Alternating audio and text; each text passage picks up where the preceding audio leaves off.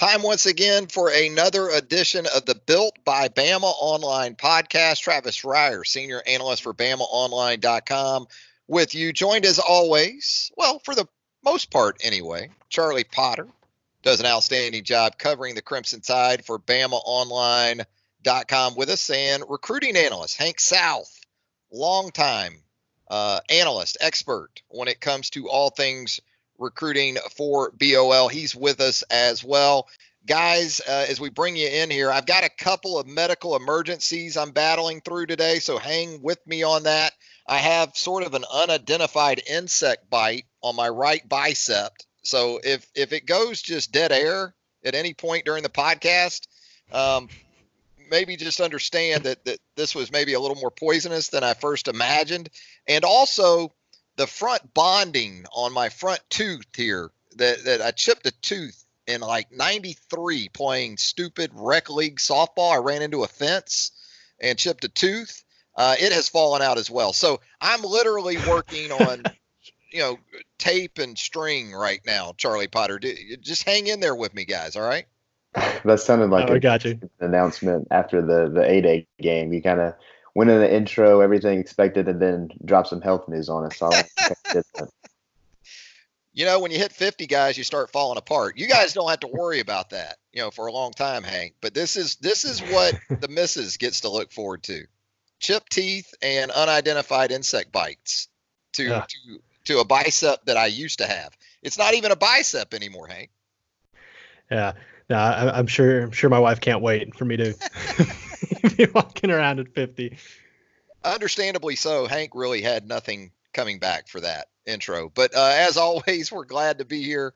We're going to get into some topics that we think you'll enjoy on this latest edition of the Built by Bama Online podcast, specifically because we're going to go in depth on quarterbacks. And in doing so, we're going to access the Built by Bama Online mailbag, which you can find right there on the roundtable on BamaOnline.com. We've got some great quarterback-specific questions, some comments that we'll get to from our loyal subscribers there at BOL as we move throughout the pod. But first, some housekeeping when it comes to both recruiting and team news related to the Alabama Crimson Tide. Charlie, we'll start with you, where some news involving the men's basketball roster, and it's also that time of year where we're getting some football scheduling news in terms of dates, times, and television networks for the upcoming season. Yeah, it's been a busy week here in terms of the news front. You would expect a lot of it to come from Destin and the SEC spring meetings, but it's been pretty quiet on that front. But just yesterday, it was revealed that Tevin Mack, the rising redshirt senior forward and wing from Alabama, he's not going to be returning. Earlier in the week, it was announced or made public that he was going to withdraw from the NBA draft after considering that and testing those waters. And a lot of people thought he was going to be returning to school, and he is coming back to school, but it's just not going to be at Alabama. He's going to be moving on to his third school after starting his career at Texas and then transferring, sitting out a year and playing 1 year at Alabama. So Tevin Mack's on the move. He'll be playing somewhere else this upcoming season, and that opens up a spot for Nate Oates and his staff, who've been heavily recruiting since they came together and Nate Oates was hired. And then from the football aspect, it's kickoff and announcement time and kind of just housekeeping on that front. And Alabama's Week 3 road game at South Carolina is going to kick off at 2:30 on CBS. Get your water, get an IV if possible. It's going to be hot there in Columbia. I hope that they have the AC blasting in that press box. Looking forward to going to the game, but I was kind of hoping for a night game. So that's a little disappointing. But they're starting to roll out some of the things for the SEC on CBS. And one of the more interesting things is when Alabama plays LSU. That's not the doubleheader weekend. So they're going to have one game at 2:30, and usually CBS is going to pick the Alabama LSU game more often than not. So that's going to be the first time, I think, since 2010. It's nearly a decade since that game hasn't been at night. If CBS goes and picks that, ESPN could always pick it up if they decide to go elsewhere. But as we talked about, I don't really know why they would do that. So just a couple of things on the scheduling front and from Alabama basketball, and we'll see what happens the rest of the week for next week's pod. Yeah, Tevin Mack, interesting because we had heard from Nate Oates specifically about Tevin Mack a few weeks ago, right? Upon Oates taking the job, that he liked the bigger wings that he was inheriting from Avery Johnson, Tevin Mack, Herbert Jones, John Petty. So does it surprise you from that standpoint? In some situations like this, Charlie, as you know, it's almost encouraged for guys to maybe look to move on. Did you get the sense that was the case though with Tevin Mack? Yeah, I mean, I was a little bit surprised, and it was expected at the same time. Yeah, it was a situation where Nate Oates, when he was kind of re-recruiting the team, he was naming players that you kind of thought that he was envisioning having his system for this upcoming season. And Tevin Mack's name came up a few times, and along with Herb Jones and John Petty. He mentioned Kyra Lewis quite a bit. And he was able to bring back Kyra and John Petty, but I think also I don't think Tevin was working out with the team. I don't think Tevin was really around the team during that whole process. So I think he kind of maybe had his mind made up. He put out when announcing that he was going to test the NBA draft and do so without hiring an agent. It kind of sounded a little bit like a goodbye to Alabama. So I think that he might have had his mind made up early on that, yeah, I'm going to go test the NBA draft, see what kind of feedback I can get, and then go back to school, but it won't be back until Tuscaloosa. So I think it was a mixed bag for me just in terms of what to expect. Nate Oates was saying all the right things to get him back, but I think Tevin might have had his mind made up all along. Yeah, in some instances like this, you'll see a guy maybe move on to a non-Power 5, a Group of 5 type program. Armand Davis went to UC Santa Barbara. I don't think that's going to be the case, though, with Tevin Mack. I'll be surprised if Tevin Mack doesn't end up in a sort of top 25 program situation at his next stop. And 3 stops in 5 years, 3 or 4 years ago, that was sort of a jaw dropper. These days, 3 or 4 years later, it's pretty much a common occurrence with the way players are moving around in 2019. Hey, Hank South, what about from a recruiting standpoint? What do you got for us of note here in the last few days? Yeah, the biggest development this week is Zach Evans, the number 1 player in the country, according to the 24/7 Sports composite rankings. He's a 5-star running back out of the Houston area. He put out his top 5 on yesterday, Tuesday evening. It consisted of Alabama, LSU, Georgia, Ohio State, and Oklahoma. And I think the biggest news out of that, we expected Alabama to be in that group for Zach Evans. He's been a longtime top target of Nick Saban and staffs. He's visited, I think, 3 times total in his recruitment. He's going to be back at some point in June, possibly this weekend, out for a visit. But the biggest, I think, storyline out of that is he didn't have Texas or Texas A&M as a part of his top 5. The number 1 player in the nation in both of those programs' backyard and a hotbed area for the Longhorns and Aggies as far as recruiting efforts go.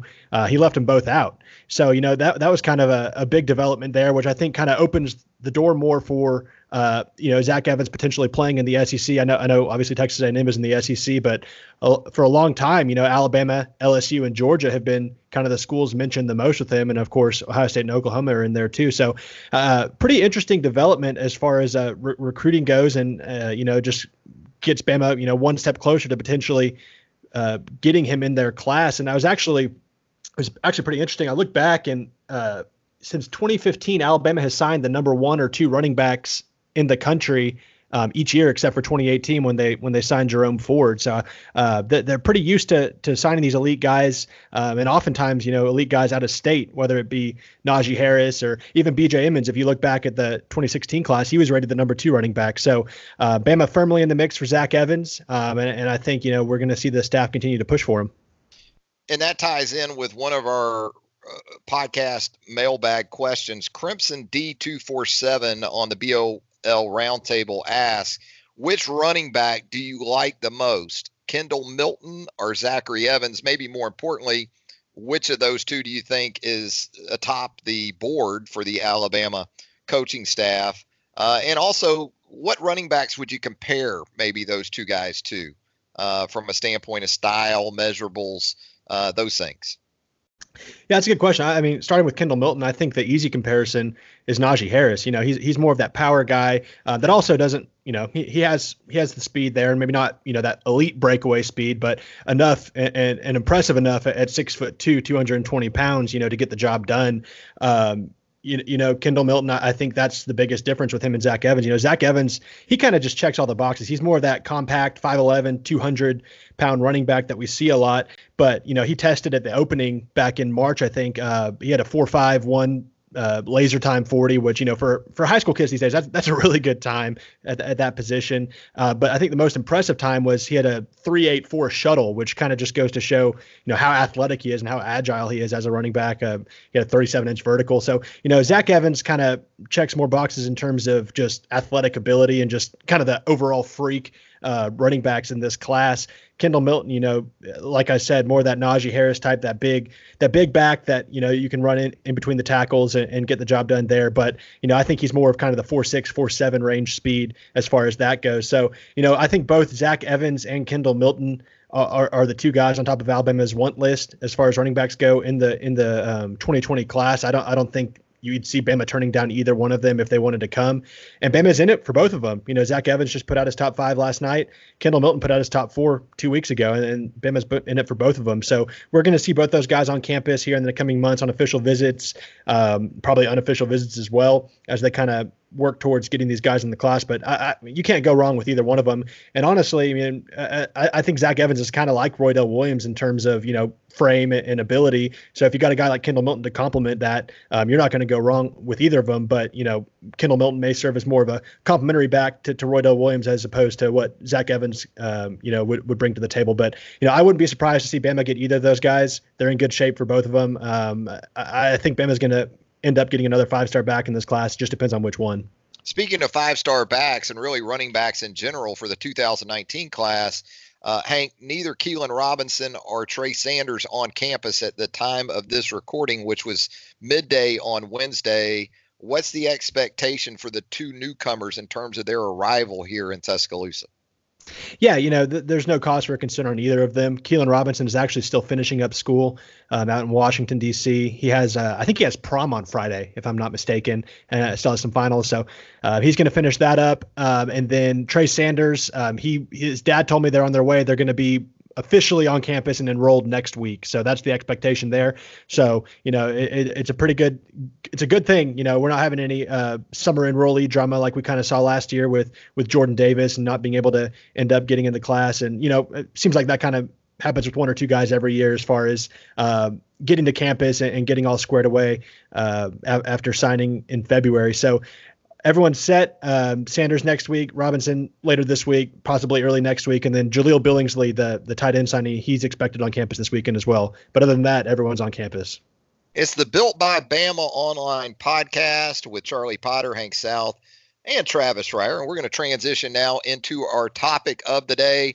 And guys, that is the quarterback position. And man, what a difference a year makes. A little over 13, 14 months ago, Gardner Minshew was expected to roll into Tuscaloosa, into that quarterback room for the 2018 Crimson Tide. You had Jalen Hurts and Tua Tagovailoa representing the top position battle in all of college football heading into the summer months and then, of course, fall camp last August. Well, you fast forward a year later, Gardner Minshew is now a Jacksonville Jaguar after a big year at Washington State, bypassing Alabama altogether. Jalen Hurts is now in Norman, Oklahoma, set to take over an offense that has produced each of the last 2 Heisman Trophy winners.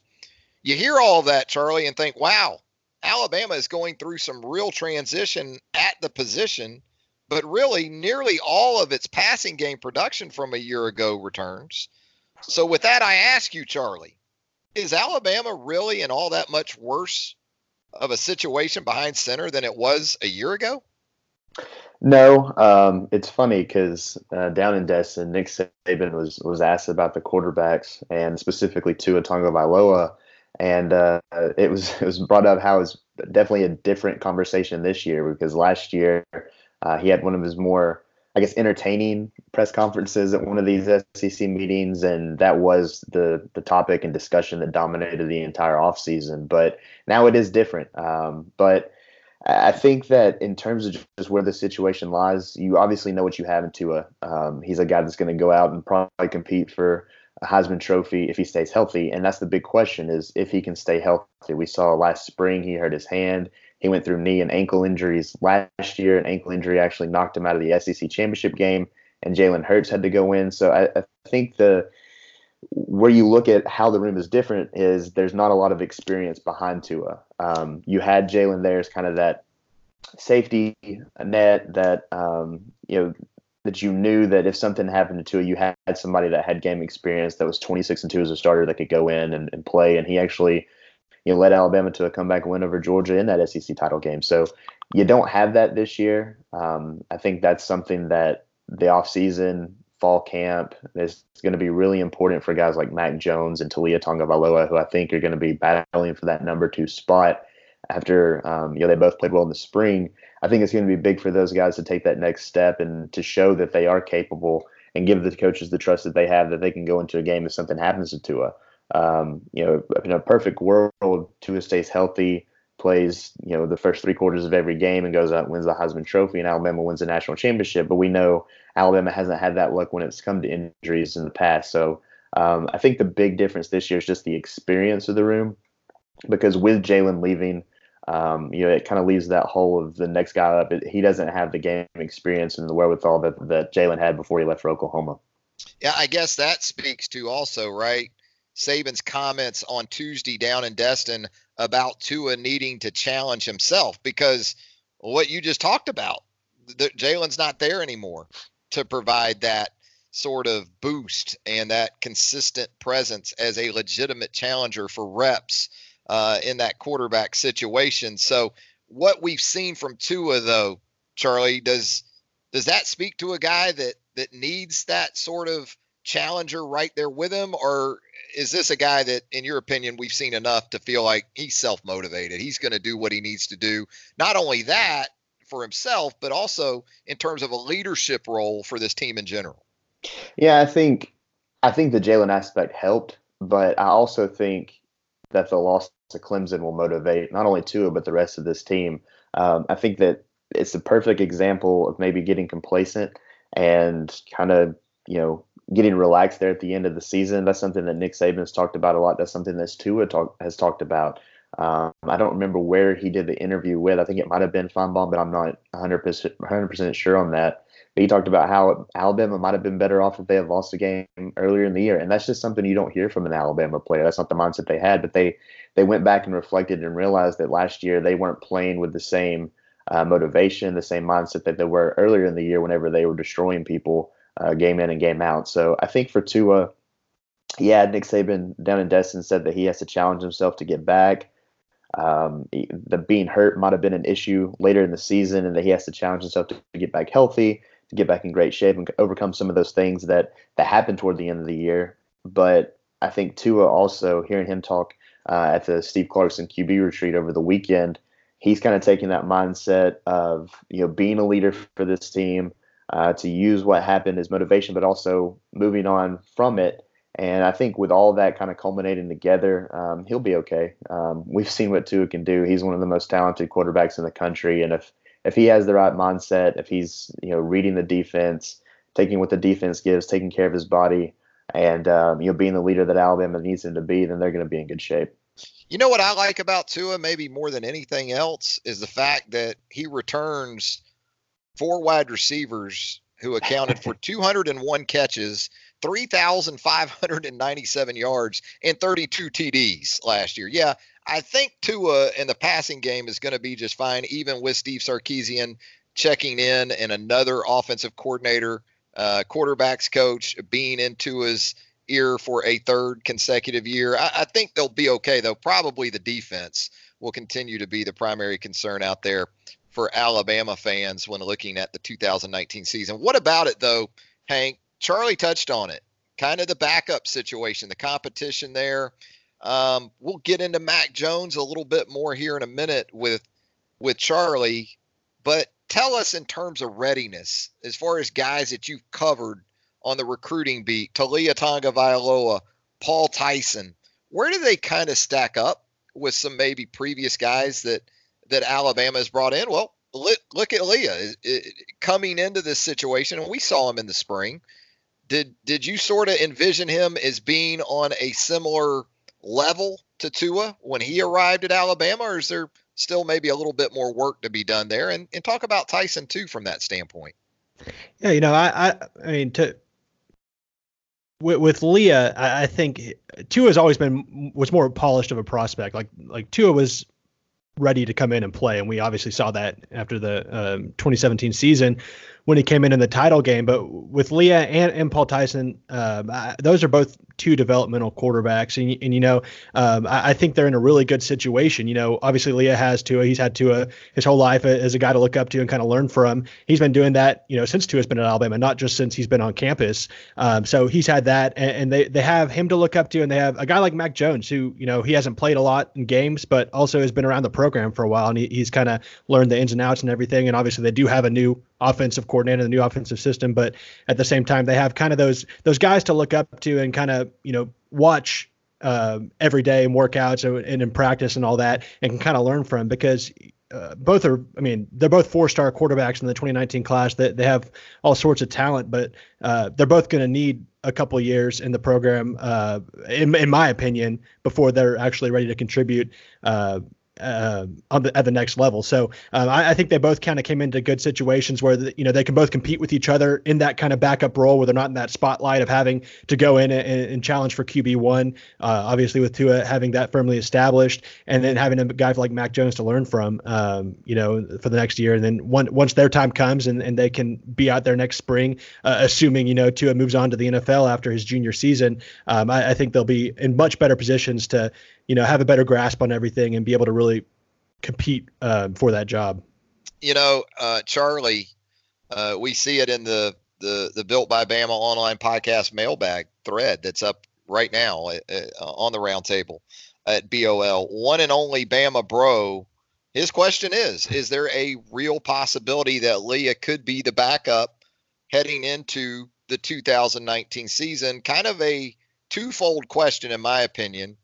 How real do you think that possibility is going into the season now? I'm talking about coming out of fall camp, the number 2 guy, Leah. But also, how do you think a guy like Mac Jones sort of responds to that? Do you think Mac Jones hears this sort of wave of expectations and almost an ease in which a lot of Alabama fans anticipate Leah becoming the number 2 guy behind his older brother? What about Mac Jones in all of this? I think it's very similar. It's obviously not on as grand of a scale, but it's similar to the Tua and the Jalen talk. And I think it's good for both of those players, because I do think, maybe not for game 1 and exiting fall camp, but I do think that Taulia can be the number 2 quarterback. I think in the 8A game, he showed plenty of capability, plenty of ability and talent out there to run the offense, to make the throws that are necessary to get the players open and get them in positions to score, just like Tua does. He has to continue to learn the playbook and get in the system, work with Scott Cochran, all of those things. But I think the presence of Taulia is good for Mac Jones in the sense of competition. Mac had a pretty good spring. I think the second spring wasn't so hot for him or really any of the quarterbacks, but he had multiple interceptions. But he bounced back kind of like he did the spring prior, where he was the 8A game MVP with Joe Bulavos. But he had a game high, I think, 271 yards, threw a couple of touchdowns and a pick, and only threw 4 incompletions. And I think that he's shown an ability to be that backup. He just has to mature, because we saw him go in the LSU game in Baton Rouge and kind of look like a deer in the headlights. I think, these next several months, whenever they're doing 7-on-7s and things like that, once we get in the fall camp, it's going to be really big for Mac to kind of take that next step. But I think the presence of Taulia and the talent that he has and the capability, I think, to be that number 2 quarterback, maybe not game 1, but maybe, midway through the season and the latter portions of the season, I think that'll push him and continue to motivate him as well. So I think the situation Alabama's in, while it's not as, comforting for Nick Saban and company to have a guy like Jalen Hurts who has that experience. I think that the promise and the potential of these two young quarterbacks can make Steve Sarkisian and Nick Saban maybe rest a little bit easier than that time. Here's what I liked about Mac Jones on A-Day, and it said something to me.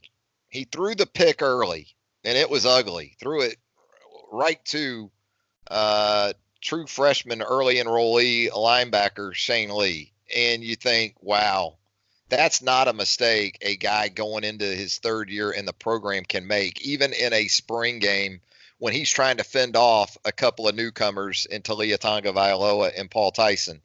But man, did he ever rebound from that mistake. And you can say, well, he was working against the second team defense. Well, he was, but he was also working with the second team offense. It wasn't like he had the one surrounding him going against the twos. I loved the response by Mac Jones to that early mistake. And he was lights out, as you said, Charlie, from that point forward in that spring game. It is one spring game. It is one scrimmage. I get it.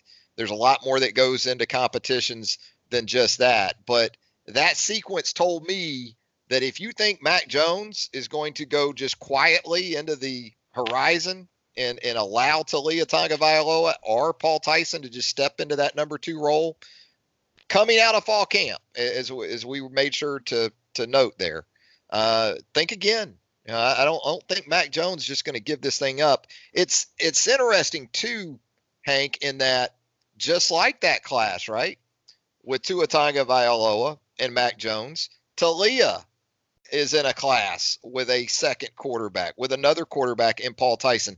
In terms of readiness coming into the program, we talked about this a little bit before, but I want to get specific to Taulia and Paul Tyson. Is the separation between Taulia and Tyson about the same as it was between Tua and Mac Jones a few years ago, or is it maybe a little tighter than that was? I think it's a little bit tighter. I think Taulia was certainly, a better quarterback prospect than Paul Tyson. You can make the case for either of them. Paul Tyson kind of being that, that typical quarterback frame you see, 6'4", 220, around that range. Taulia a little bit on the shorter side. But I think between Tua and Mac, it was clear that Tua had the edge there in the 2017 class. Tua's arm talent, is second to none in that cycle. And he certainly proved why he was such a better prospect than anybody in the quarterback position in the 2017 class thus far in his career. With Taulia and Tyson, I think that you can make the argument. I mean, you could kind of go back and forth with either one as far as, how wide that gap is between either. So, I think it's a little bit more narrow between those two than it was between Tua and Mac in the 2017 class. So, Charlie, we've got a question in the mailbag from Ghost of Bryant, who wants to know, how has Tua meshed with Steve Sarkisian? Was Tua's performance in the spring game, statistically, it certainly wasn't all that pretty, not by his standards anyway. Was his performance in the spring game a cause for concern, or a statistical blip? What have we seen? Have we seen enough from this pairing to make any hard and fast judgments? We know they have a relationship that extends well beyond Tua's time, even at Alabama. Any reasons for concern, I guess, coming out of the spring with this change to Sark? No, I don't think so. And one of the things you talk about Tua's performance, you mentioned how Mac Jones is going against the twos. Well, Tua is going against the ones. You have a healthy Trayvon Diggs over there. You have Dylan Moses, Raekwon Davis. You had Anthony Jennings. The list goes on and on. He's going against their first team defense, and that's always a challenge. But I also think that, and Nick Saban made comment about this after the 8A game, it was the most vanilla game plan they could have put together for the offense to get as many players on the field as they could, and they weren't showing anything. Tua was asked about Sark while he was out in California this past weekend, and he said that he wouldn't say that he's taught them things they didn't know. It's more that he's sharpening the things that they know already and just helping them become the best players that they can be.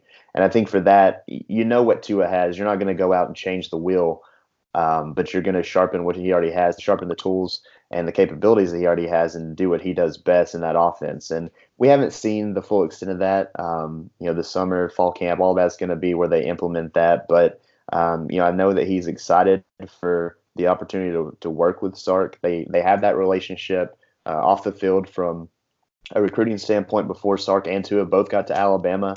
I think he's excited to see him in Tuscaloosa and to be back with him. And then, if he can just not get in the way and allow those 4 wide receivers to do what they do, and Najee Harris and Brian Robinson, I think this offense can be just as good, if not better, than last year. It's just if Tua can stay healthy, can do the little things right, can take advantage of the defense, of what the defense gives him. We talked a lot about that. Sliding, not putting his body in jeopardy, and checking down to the running backs when he needs to.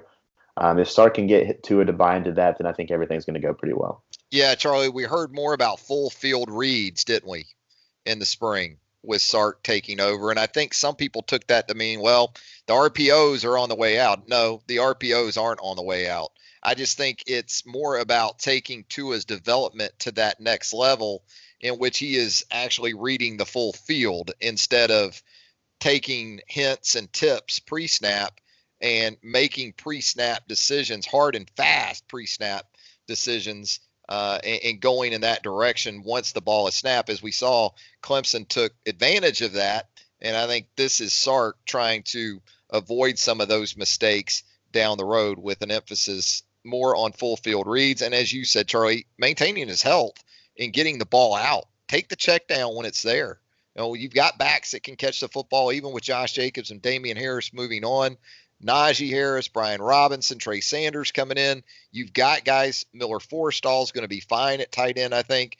It doesn't always have to be intermediate to deeper routes. You can take those underneath routes, those secondary, third receivers, and still have a lot of success and maintain your health, more importantly, while doing so. Sticking with Sark, Hank, tell us about maybe what's in the pipeline for the Alabama quarterback position from a recruiting standpoint, and how much of an impact, if any, has Sark had on that area? Yeah, it's going to be an interesting summer to see how this kind of comes together at the quarterback position. Obviously, if you follow Alabama recruiting, Bama got a commitment from Carson Beck last summer, or about this time, a couple weeks into June, from Carson Beck. And obviously that all kind of went south after Danny Enos and Brent Key left the staff. He decommitted and then ultimately ended up at Georgia. So they kind of had to, start with a fresh slate at the quarterback position. And it happened it kind of coincided right when Steve Sarkisian came back to the staff. And the quarterback we've been talking about all spring is Bryce Young, the number 1 dual threat quarterback in the nation. He's currently committed to USC, which, obviously he's already made a commitment and he seems pretty firm with it, but Alabama's been kind of sticking in there. He was expected at A-Day for an unofficial visit to kind of get to know the staff and spend time on campus. He wasn't able to make it. He had a little bit of a family emergency that weekend and was not able to travel out from California. But, we've been keeping in contact with his camp, with his dad, and he said they are going to make it out for a visit at some point, possibly in June, maybe in late July, whenever the dead period is open. And kind of get a feel for everything. And he's an interesting one to watch. Obviously Steve Sarkisian has ties to the state of California. The Young family knows him. They're familiar with him. It's kind of similar to the whole Tua situation as far as the familiarity there. And so, he seems to be the top target at this point. There's going to be other guys that come in at camp next month and throw for the staff. We saw Mac Jones kind of state his case at camp in the summer of 2016 when he flipped from Kentucky after putting on a really good performance there. So I think we're going to learn a lot about where things stand with Bryce Young and, the quarterback position and who the staff is going after as a whole in the month of June when guys can get on campus and get put through their workouts. Because up to this point, Steve Sarkisian has been on the trail. He's been on the recruiting trail, seeing these guys throw at their schools. Now they're going to get the chance to see these guys throw at their camp in person and kind of get a better evaluation of them from that standpoint and putting them through their own workouts and kind of seeing how they respond to that. So, Bryce Young is a really interesting one to watch, especially considering he's fielding that interest from Alabama. He's been receptive to it. How serious is he? I think we'll find out in June or later this summer. And then, if he doesn't flip, if things don't work out there as far as, how Bama, it seems like they want it to, I think we'll learn some other names going down the line. All right, guys, as we wrap up this edition of the Built by Bama online podcast, JMRB on the roundtable thread there for the podcast mailbag. He wants some over-unders for last year's totals for Tua Tagovailoa. He's got an over-under for completion percentage. Tua completed 69% of his passes last season. Yards, 39.66. Touchdowns, 43. And interceptions, 6. What about it, Charlie? Those 4 categories for Tua Tagovailoa: over-under, completion percentage, yards, TDs, interceptions. All 1 or 2, 3, or none? What do you think?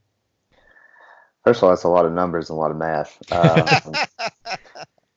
I think if Tua can stay healthy, he can have a better statistics season. The interesting thing, though, is regardless of his health, if Alabama is the buzzsaw that it was last year on offense, then he's not going to play a lot in these games. They're going to want to get Mac Jones and Tua Tagovailoa and maybe even Paul Tyson some meaningful reps late in games to get them to run the offense and get comfortable and familiar with that. But I think if Tua can stay healthy, if Alabama is able to run the table and get back to the college football playoff, I think it's completely possible. We've talked about how he has all 4 of his receivers back. I think Miller Forristall can be a talented tight end. You have some young guys when Kedrick James gets available, and if he has the right mindset, he can be a weapon for this offense. If he can get the running backs involved, guys like Najee and Brian Robinson and a guy like Trey Sanders, if you can get all those guys involved, I think he can do it. For me, he almost passed for 4,000 yards last year, but I think he can do a little bit better than that, maybe 4,250. The touchdowns, that's a lot, but we saw what he can do with leading receivers into long plays and what guys like Jerry Jeudy, Henry Ruggs, and Jalen Waddle can do with their speed once they get the ball in their hands and have the momentum on their side. So I think he can do more than the 43 touchdowns and the picks. He went the first half of the season without throwing an interception, and that kind of came later in the year when he dealt with the injuries. If he can stay healthy, I could see that number going down too. So I would go with those 3. The completion percentage, you just never know. He's an accurate passer, but nearly completing 70% of your passes with the rate that he was throwing is still pretty damn good. So for Tua, if he can stay healthy, I think he can have a great season, maybe even surpass what he was able to do last year, and maybe even win that Heisman Trophy. We'll see. What do you think, Hank? Those numbers, over, under? What do you think? Everything Charlie just said. No, I'm just joking. No, I just think there's just too many offensive weapons. I think you could certainly make the case for having a better season. I think it all just comes down to, how comfortable is he with Steve Sarkisian? How is that aspect going to play into all of this? But like you kind of said earlier, if he's doing this full field read thing, as far as the checkdowns, getting the ball to the running backs out of the backfield, if his first or second option aren't there, that could easily, increase his completion percentage. That can easily increase his yardage. So I wouldn't be surprised to see him, surpass what he did last season. Like Charlie said, 43 touchdowns is a lot. But with the talent he has surrounding him, plus the guys coming in, you got John Mechie that had a good spring as well, plus the guys coming back. I don't see any reason why you can't think he can't replicate that, especially, if he is playing later in games too. This is a lot of the stuff he did was early on in games before he sat the fourth quarter. So I don't see why he can't, replicate, if not do better this upcoming season. Yeah, I think he goes over in all 4. I think he completion percentage, for some of the reasons you just outlined, Hank, the emphasis on getting the ball to check downs, I think that helps his completion percentage. Not that 69% isn't nice, but he can go 70 and above. Yards, I agree with. I think yards and TDs and even interceptions come down to Jalen Hurts no longer being around. I think Charlie is right in the sense that Alabama's absolutely going to want to get Mac Jones and or Talia Tagovailoa and perhaps even Paul Tyson. With the 4-game redshirt rule, you could potentially see all 4. I'm not saying that's going to happen necessarily, nor do I think it's likely, but it's possible. But I think that, Jalen had 8 touchdown passes last year. That's not a lot, but I got to think that Tua is going to get a few of those for himself this year with some of the playing time. But yeah, I think it's going to be close. I agree. And here's the thing, guys. You got to keep winning. These numbers from last year are based on 15 games. That means you got to get to the national championship game again. And so that's sort of the tricky aspect of these type of questions or these type of over-unders is that they're contingent on the number of games you play. And so it's going to require another deep run from this Alabama team in general for Tua to ascend beyond those numbers from a year ago. Well, as always, guys, appreciate the time. Always great stuff from Charlie Potter and also Hank South. Guys, have a great weekend. All right, man. You too. Thanks. You too. Enjoyed it. There they go. Charlie Potter, Hank South. Travis Reier reminding you to keep it locked to BamaOnline.com. We'll have another podcast coming for you very soon. Until then, follow Charlie Potter, follow Hank South, follow myself right there at BamaOnline.com. So long, everybody.